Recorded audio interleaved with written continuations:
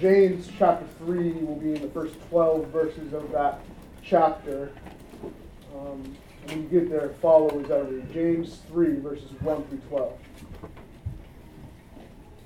James, by the Holy Spirit, writes, "Not many of you should become teachers, my brothers, for you know that we who teach will be judged with greater strictness. For we all stumble in many ways, and if anyone does not stumble in what he says, he is a perfect man, able also to bridle his whole body. We put bits into the mouths of horses so that they obey us. We guide their whole bodies as well. Look at the ships also, though they are so large and are driven by strong winds. They are guided by a very small rudder wherever the will of the pilot directs. So also the tongue is a small member, yet it boasts of great things. How great a forest is set ablaze by such a small fire. And the tongue is a fire, a world of unrighteousness. The tongue is set among our members, staining the whole body, setting on fire the entire course of life, and set on fire by hell. For every kind of beast and bird, of reptile and sea creature can be tamed and has been tamed by mankind, but no human being can tame the tongue. It is a restless evil full of deadly poison. With it we bless our Lord and Father, and with it we curse people who are made in the likeness of God. From the same mouth come blessing and cursing. My brothers, these things ought not to be so. Does a spring pour forth from the same opening both fresh and salt water? Can a fig tree, my brothers, bear olives, or a grapevine produce figs? Neither can a salt pond yield fresh water." Let's pray. Father, we thank you for your word, for in it we find everything we need for life and godliness. And so, Lord, I pray that tonight you would give us from your sufficient word much needed instruction on how we ought to use our words. Illumine our minds, Lord. Help us to take greater ownership of our speech in view of this passage. We thank you for the light of your word. Amen. I want to begin by telling you about a brief but significant moment in church history. It's November 21st, 2021. It's the ordination service of one of my seminary friends. Let's call him Aaron, because his name's Aaron. It's a time of celebration and gospel sobriety as he, in front of the congregation, is charged to faithfully preach the word of God and shepherd God's people. He was ordained to gospel ministry. And at the end of the service, the pastor emeritus, an older man, begins to call to the stage several faithful pastors who have mentored my friend Aaron, and men also who are shepherding churches in that same area that Aaron is serving now. And these men, as their names are called, ascend the platform to lay hands on Aaron and to pray for him. And the pastor emeritus, as he gets to one of the last names, says, "We were hoping that the Reverend Jonathan Rourke would be here, but we just heard he's tested positive." Any well-meaning, normal person in 2021 would assume the best about this dear old pastor as he announced to an entire congregation of people that someone who was supposed to be at the service has tested positive. Like, let's just tell the whole room. But let's give this guy some grace. Well, that dear pastor, that's not the end of his sentence. He didn't say, "for COVID." Let's be clear, that was the actual truth. Jonathan Rourke tested positive for COVID. This dear pastor said, "We were hoping that the Reverend Jonathan Rourke would be here, but we just heard he's tested positive for AIDS." And that was about the reaction in the room. Until someone said, COVID, not AIDS, COVID. And the Daryl pastor says, what? What did I say? And of course he retracted and corrected his statement. Devastating mix-up. And it wasn't AIDS that is so serious. I think people will laugh for a while. Hilariously awkward. And in an ordination service, no less. We all have had a moment or 10, even today, or maybe in your entire lifetime, if you're the perfect person in this passage, where we want to take back what we said. We want those words back in our mouths. We regret how we phrased something, or we wish we hadn't been so harsh. Our words, perhaps in less publicly embarrassing ways, can have this sort of tremendous effect on people. Sometimes positive, and more memorably often negative. We can, with our words, tear down or build up. We can encourage and edify, or we can discourage and demoralize. We can honor and esteem, or slander and discredit. We can exaggerate or boast of our own version of reality. Or we can express our humble gratitude for what God is doing, even though it's not perfect. Our words matter. And in our passage tonight, James addresses what we call the tongue here, our speech, our words. You see, if James is the picture of a faith lived out, our words are our faith spoken, our faith heard by others. And Jesus himself said, out of the abundance of the heart, the mouth speaks. That is to say, what we say is a reflection of what's in our hearts. Our words are tied intimately to the very essence of who we are and what we value and what we believe. Our words are tied to either a true faith or a faith that cannot save. We live in a time where I believe we let ourselves off the hook all the time with our words. You see, some people, they just have a way with words, and other people, they're just a little bit quieter or a little more awkward. It's simply a personality trait, the way you talk. If someone's talkative, that's one thing. If they're kind of jokey, they should just stop, but that's the way they are. If someone's mildly inappropriate all the time, that's just the way that they are. They'll grow up someday. And for all of us, at least we're not like that one uncle who posts inflammatory things on Facebook all the time, right? We live in an era where we intake and output more words than ever before, maybe just not in a spoken way. You see, you read captions and watch stories of people filming themselves talking while a sitcom plays in the background as noise, white noise. And then your friend interjects to show you another story of something you need to listen to.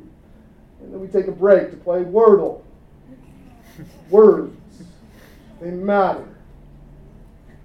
I think now the higher percentage of our words are not as much spoken as much as they are blue and white bubbles. And yes, you should be blue. You talk just as much to the rando on Discord than you do to your roommate, some of you. Words to us don't actually matter. They're watered down and weightless. They just are what life is consisted of. But James would have us understand otherwise. Our words actually matter. And they matter not only because they reveal what's in our hearts, they matter because they have a tremendous effect on the situations and the people around us. The past few weeks we've seen that our faith must be vindicated, must be justified, demonstrated in our works, what we do. And here very simply tonight, we see that the same must be true of our words. Our faith must be demonstrated by our words. So tonight here in James 3, we see a faith spoken. a faith spoken. We'll see 4 things about the tongue that will draw us to be more consistently careful about our words. 4 things about the tongue that will draw us to be more consistently careful about our words.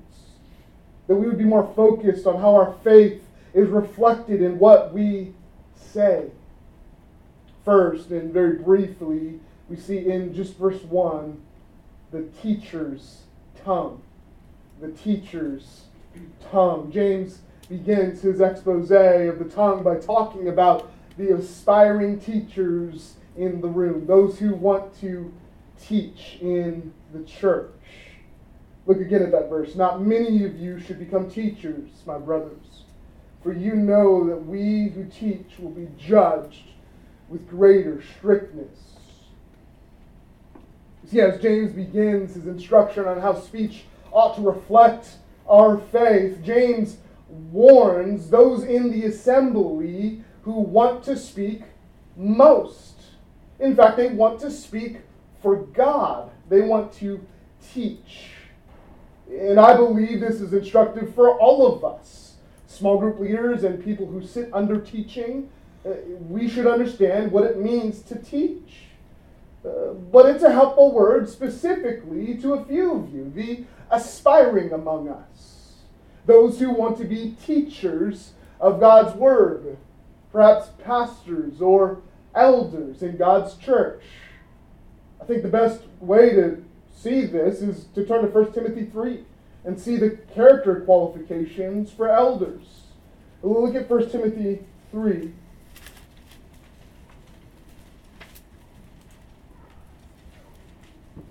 And you just want to look at a phrase there. Look at 3, verse 2.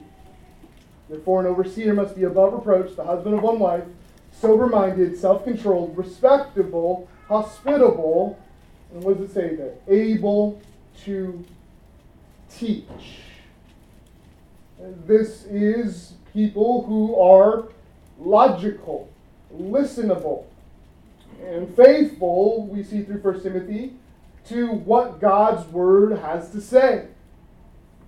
Look at verse 1, what Paul says to Timothy about this kind of person. The saying is trustworthy, 3 verse 1. If anyone aspires to the office of overseer, he desires a noble task. Paul is saying it's a good thing. It's a desirable thing. It's a noble pursuit that takes some work.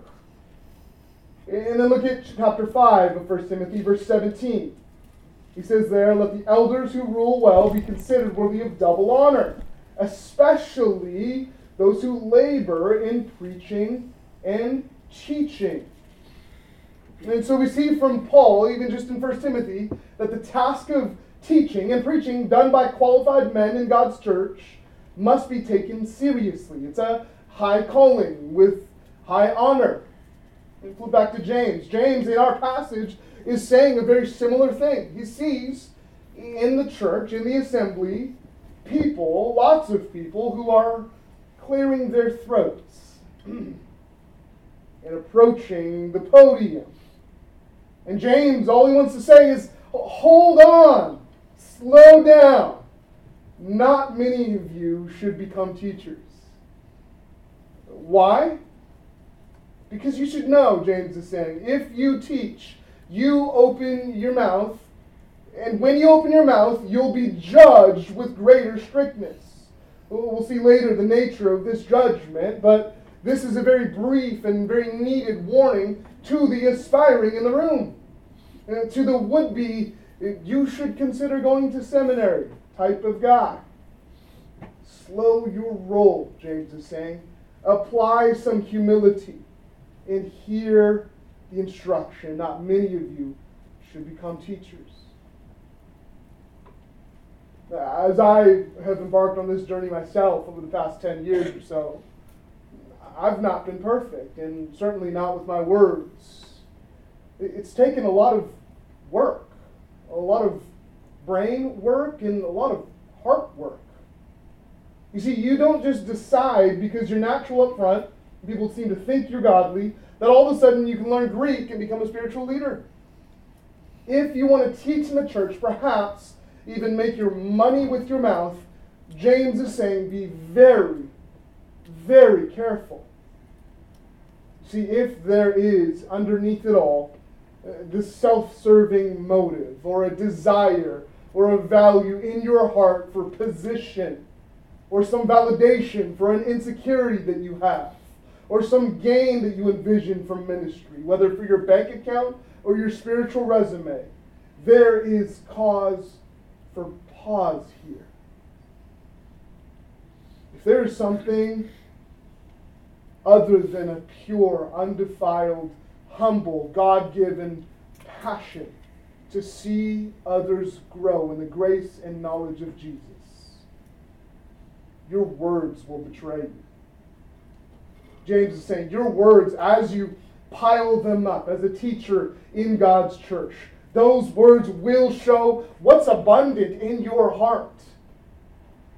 Whether it's the spiritual good of others around you or your own self-exaltation and benefit. And so for the aspiring preachers in the room, the more words handling God's truth, the more fodder for judgment you are piling up. And so if you aspire to teach God's word, this ought to cause you at least some pause. It's a conversation I have with many of you young men, and I appreciate the desire and the aspiration, and I encourage it almost all the time. But I think as we consider what it means to be called to the ministry, it's helpful to understand that to be called to the ministry isn't just the desire that you say that you have in your heart. I understand the call to ministry this way, that it's threefold. It is the 1 Timothy 3:1 aspiration. It's a desire. You actually have to want to do it. But it's also if there is fruit in your life, if the Spirit is working in your life, if God is showing you you are someone that should be an example to the flock. Not just someone who says cool things and smart things from the Bible, but someone whose life actually shows the transforming work of Jesus. And then thirdly, that call to ministry should look like the affirmation of people around you.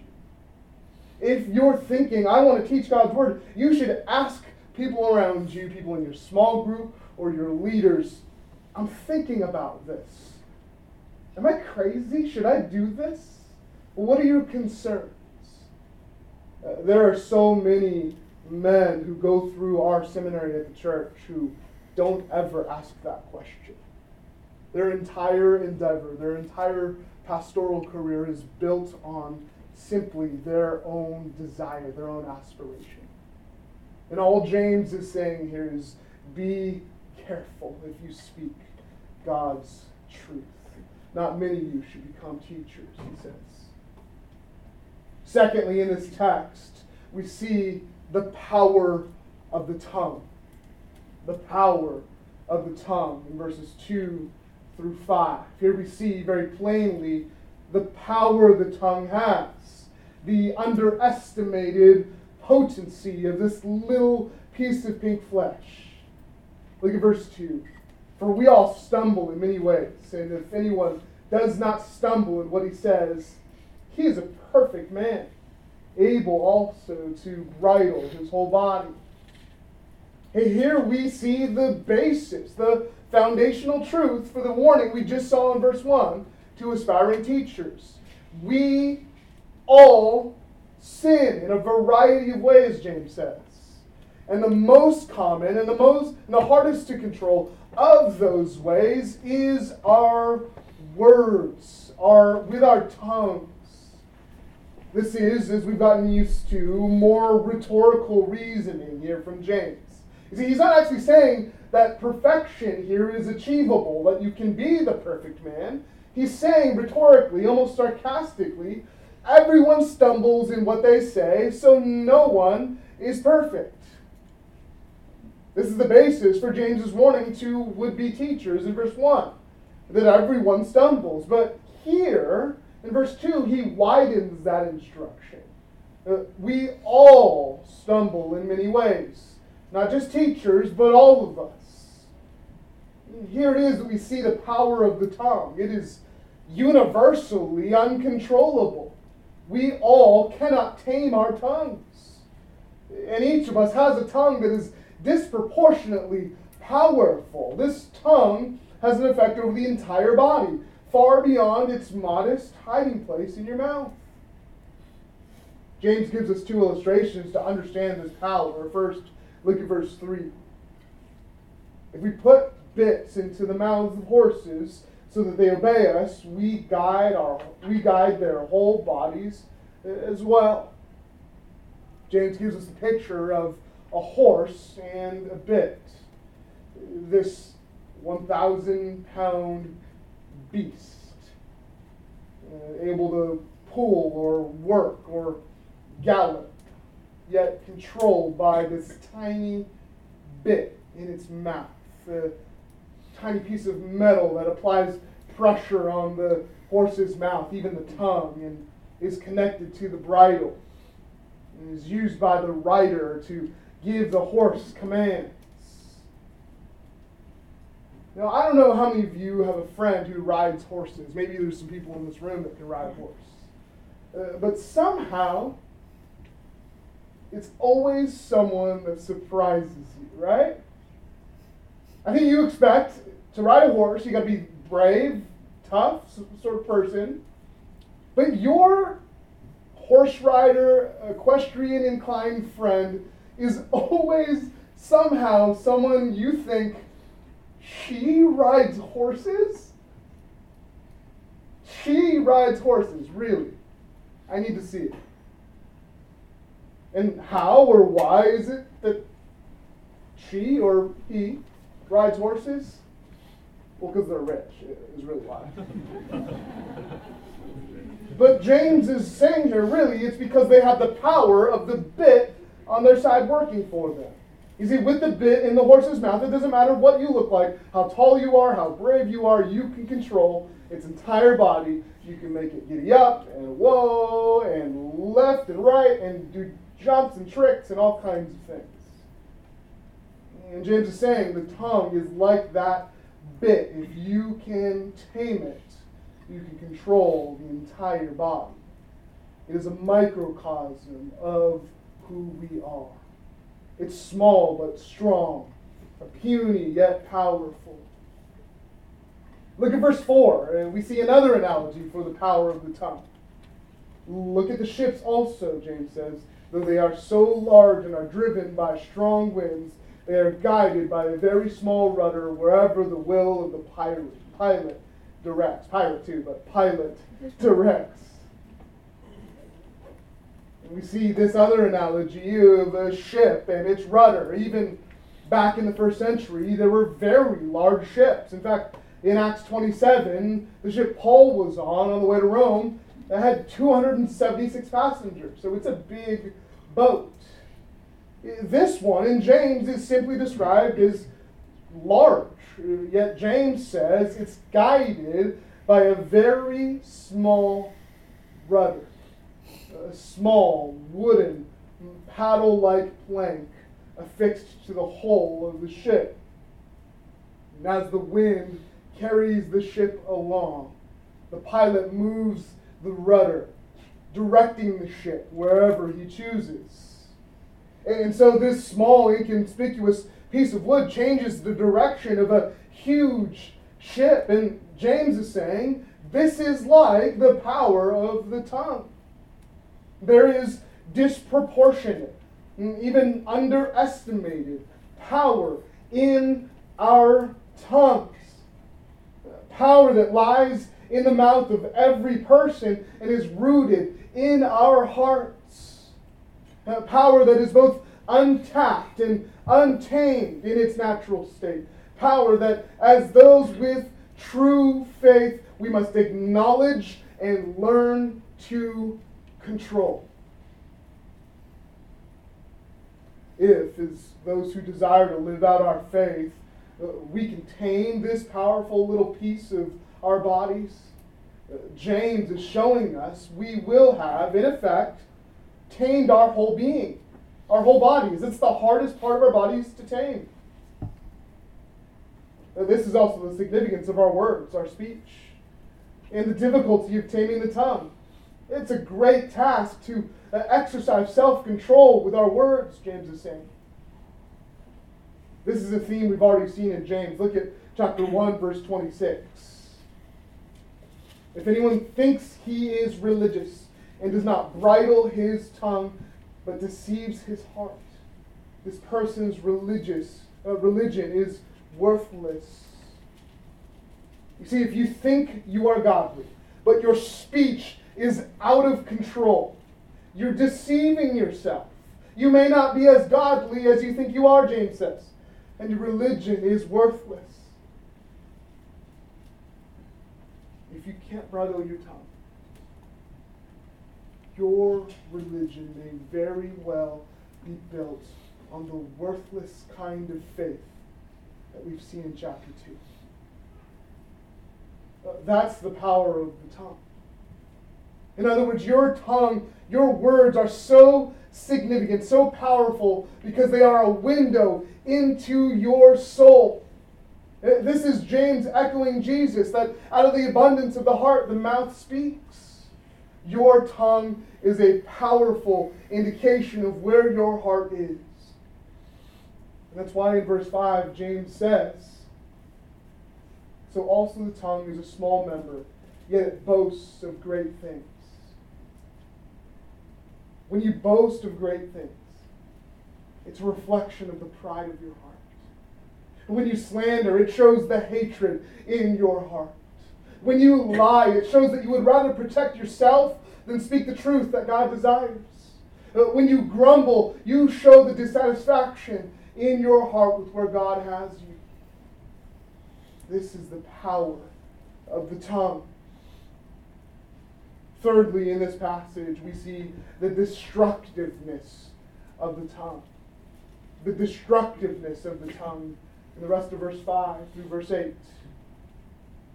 Here we see not only the power of the tongue, but the incredible destruction it can bring. James introduces another illustration here in the second half of verse 5. Look there. How great a forest is set ablaze by such a small fire. Here's not only the power of the tongue, but the peril of the tongue as well. The tongue is like a small fire, a lit match, so to speak. And in the middle of the forest, it can be seen as an incredible danger because it can set the whole forest ablaze. Now here in California, we don't have to think very hard to recall even the last few fires that have ravaged our state. We know so many devastating stories, even our own family and friends who've lost homes and are in communities that have been displaced. Some of these enormously expansive fires started by the smallest of sparks, a firework or a downed power line, even in some cases a cigarette or a smoldering match. The 2018 car fire is the sixth largest fire in state history. Started when a truck blew out its tire and its rim scraped the pavement, and sparks from that ignited the nearby brush. 2020, the El Dorado fire burned almost 23,000 acres. All started by a pyrotechnic device at a gender reveal party. Small and silly, it set 23,000 acres ablaze. These huge, devastating brush fires all started by a small fire, whether man-made or natural, pink or blue. And James is saying the tongue is like this tiny spark. It has inestimable destructive power. But James goes further. Look at verse 6. And the tongue is a fire, a world of unrighteousness. The tongue is set among our members, staining the whole body, setting on fire the entire course of life, and set on fire by hell. He's saying here, not only is the tongue like a small fire that sets the forest ablaze. The tongue is that fire in terms of our lives, our very existence. We can, with one word, ruin Thanksgiving dinner. We can, with one word, ruin a friendship or a career. We can, with one word, ruin our testimony for Jesus. In this way, the tongue is a whole world. This word is cosmos, of unrighteousness.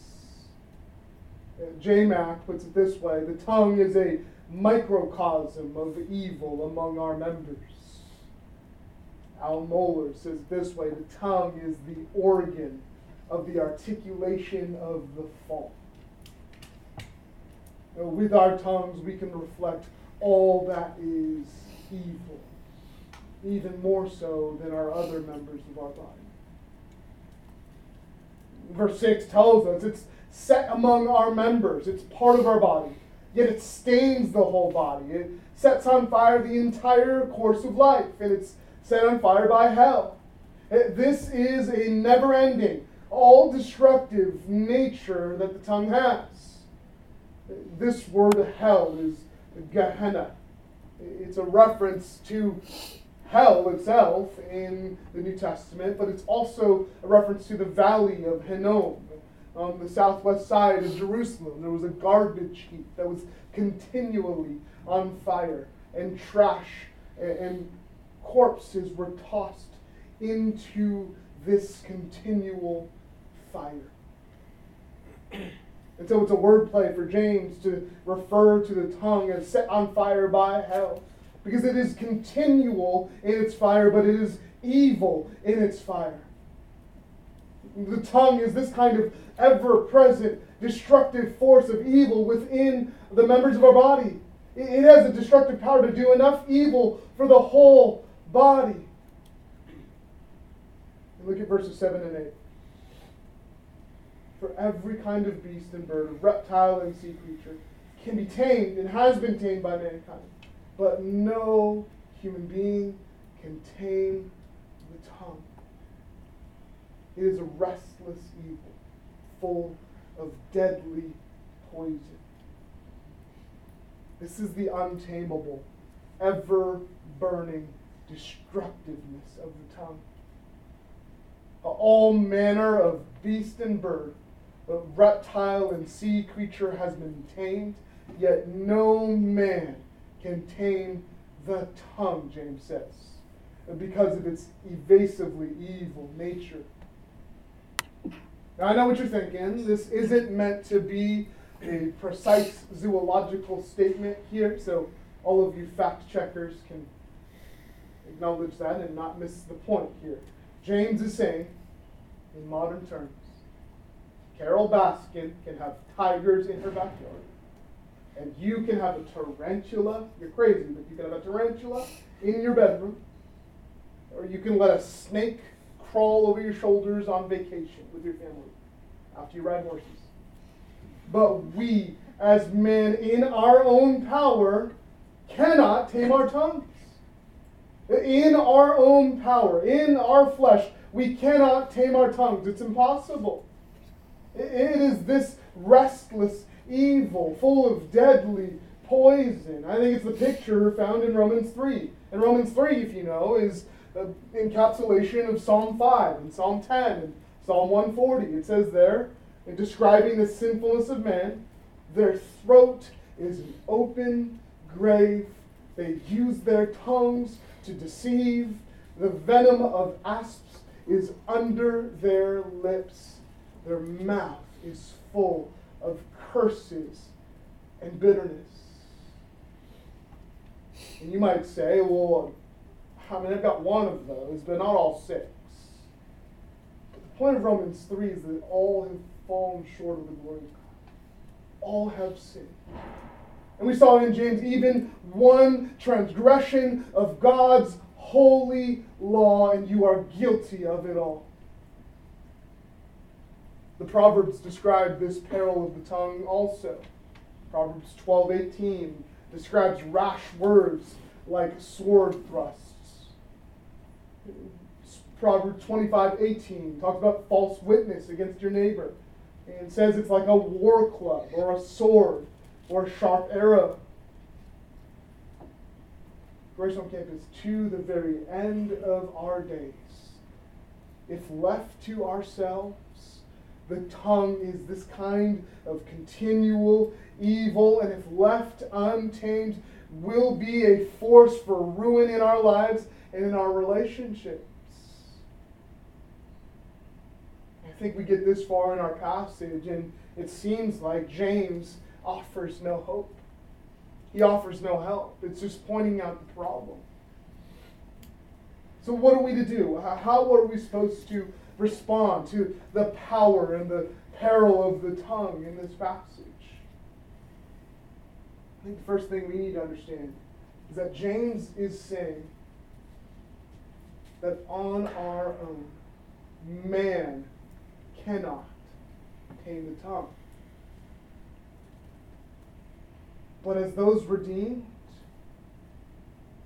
with God's power, by His Spirit, in glory to Jesus, we can pursue the tongue redeemed.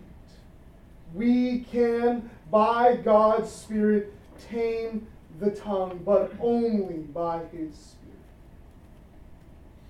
And I believe our approach by that Spirit must be varied. It must be multifaceted. We must have some different tools on our belt, so to speak. I think one of the first things we should consider is that sometimes, in order to curb this destructiveness of our tongues, we ought simply to close our mouths. We ought merely to zip it in a spirit of self-control. I think the only time that we think of being quiet is when someone tells us to be quiet and we do it spitefully. But we ought to, out of a spirit of self-control, as a fruit of the Spirit, to say, right now I should not speak. And then to actually not speak. Sometimes what is on our minds and in our hearts just needs to be stifled. The fire needs to be put out by closing our lips. Consider what the Proverbs have to say on this. 10:19, when words are many, transgression is not lacking, but whoever restrains his lips is prudent. 17:28, even a fool who keeps silent is considered wise. When he closes his lips, he is deemed intelligent. And then 29:11, a fool gives full vent to his spirit, but a wise man quietly holds it back. I think also, beyond just being quiet, there is a restraint, a self-control, a filtering that we see in Scripture. A consideration and a measured patience in how we form our words, our speech. This is what we saw in James 1:19, that we ought to be slow to speak. We ought to consider our words. Proverbs 13:3, whoever guards his mouth preserves his life.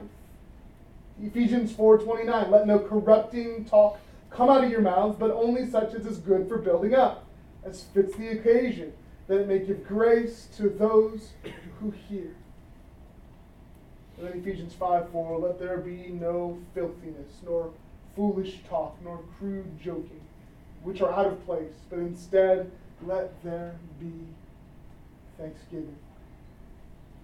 You see, as we examine the destructiveness of the tongue, let us pursue, Grace on Campus, this kind of self-control, this kind of restraint that is dependent on the Spirit, both in biting our tongues and in guarding our speech. And therefore, we can disarm the tongue of its destructiveness. Finally, in this passage, we see, number 4, the duality of the tongue. the duality of the tongue, verses 9 through 12. Finally, here in this last section, James focuses our attention on the duality of the tongue. Look at verses 9 and 10 first. With it we bless our Lord and Father, and with it we curse people who are made in the likeness of God. From the same mouth come blessing and cursing. My brothers, these things ought not to be so. Here we see the inconsistency, even the hypocrisy of how we use our tongues. See, we raise our voices in worship and bless the Lord, and then we talk smack about somebody right after service. We pray righteous, godly prayers at prayer meeting, and then we turn around and slander someone at lunch afterwards. We share in small group about the great things God is doing in our lives, and moments later we criticize what our brother or sister in Christ is doing or is not doing. From the same mouth comes both blessing and cursing. This is the truth found in Proverbs 18:21. Death and life are in the power of the tongue. And James says at the end of verse 10 here, my brothers, these things ought not to be so. You see, just because the tongue is powerful, just because it is a fire that is dangerous, doesn't mean that this sort of duality, this sort of hypocrisy is acceptable for the Christian. In verses 11 and 12, James unpacks a few more illustrations. He says, do you find in a spring both fresh and salt water? Does a fig tree bear olives or a grapevine produce figs? Do you find in a salt pond fresh water also? James completes this section with vivid imagery, another flurry of illustrations, and the principle in all of these illustrations is that these things all produce in like kind, in like manner. Whether a freshwater spring or a salt pond or trees that produce fruit, all of these things produce in like kind of their own nature. And I believe surely James, as he often does throughout this letter, he had the teachings of his brother Jesus in mind. Turn to Matthew 12. This is a passage we looked at last week, but we need to turn there and see what our Lord is saying.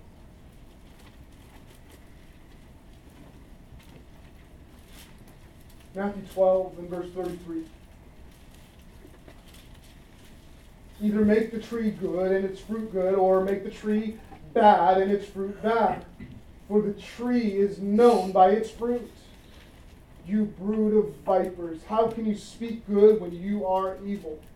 For out of the abundance of the heart the mouth speaks.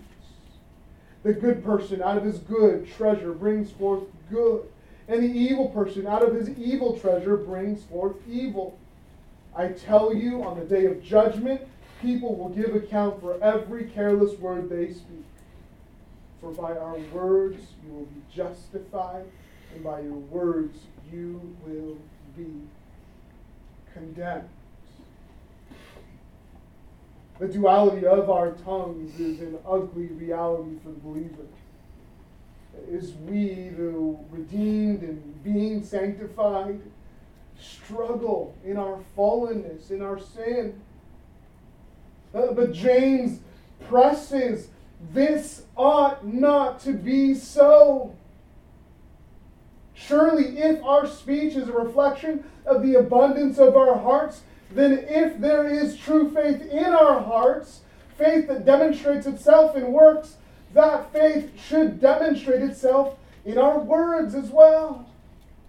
That we should, with our tongues, bless our Lord and Father indeed, and with it also bless and encourage and edify and teach and compliment and cheer for and care for and bear burdens of and share truth with those made in the image and likeness of God. It's not enough to deal simply prohibitively with the tongue, so to speak. To focus only on what we ought not to say. Because there is also this beautiful and glorious use of our tongues that is the power of the tongue redeemed. Friends, let us, as those with true faith, destroy the duality of our tongues and instead devote ourselves to, in this area of our speech, to do what Colossians calls putting off the old self and putting on the new self. Just listen to Colossians 3. But now you must put them all away. Anger, wrath, malice, slander, and obscene talk from your mouth. Do not lie to one another, seeing that you have put off the old self with its practices, and have put on the new self, which is being renewed in knowledge after the image of its creator. And then Paul, in describing what it looks like to put on the new self in chapter 4, says, let your speech always be gracious, seasoned with salt, so that you may know how you ought to answer each person. GFC, let's pursue this putting off the old self in the area of our speech and put on the new self. Some of you recently took part in what I consider a quintessential UCLA experience, really. The Doc Weiler bonfire. It's a thing. You should do it. And if you've done it, you should do it again. It's a jam. Fire. At the beach. Good vibes, hot dogs, s'mores, maybe a frisbee or a football. It's a good time. Of those times, one of the most memorable parts of that whole thing, like literally the most memorable, is the smoke. It still resonates in your hair this week and in your gray hoodie that you thought you would throw away after and you can't just bring yourself to do it. And up in your nostrils, this lingering smoke is a perfect picture, to steal the analogy from our text tonight, of the lasting effect of our tongues on all of life. You see, in our friendships, in our relationships, in each interaction and situation, our tongues can set ablaze so much in our lives with the malice and jealousy and pride in our hearts, such that there is a lingering smoke. Our tongues become our reputation. Our tongues become a reflection of our character. Our tongues with others become our predisposed identity. And I think in our flesh we fight it and hate it, and we try so hard, and we just shut our mouths sometimes in frustration. And we go through seasons of just not talking as much because we don't want to mess it up, and we just end up in the same place over and over and over with our tongues. Grace on Campus, let's commit ourselves to taming the tongue, but in a way that is dependent on the Spirit of God. Intent on pure and positive speech, letting that small fire that is our tongue produce not lingering smoke in the lives of those around us, but a fire that burns bright and ignites a sacrifice of worship, a fragrant aroma to Christ and to those around us. Let's pray. Father, we thank you for your word, for in it we see instruction that is always at the right time for us as your people. God, this truth in your word tonight could not have come at a better time for most of us. And we trust your Spirit's work, Lord. We know as we see this text that there's so much work to do. But we will be reminded, Lord, the work is not simply ours. It's the work of your Spirit, and the work of your Spirit only. But Lord, help us to be obedient in those efforts. Help us to devote ourselves to obedience to you, because by our works, but also by our word, we will be justified before you, our Creator, in the end. Thank you for your word. Lord, we pray your blessing on this group. And Lord, we ask that you would help us to tame our tongues and by your strength. In Jesus' name, amen.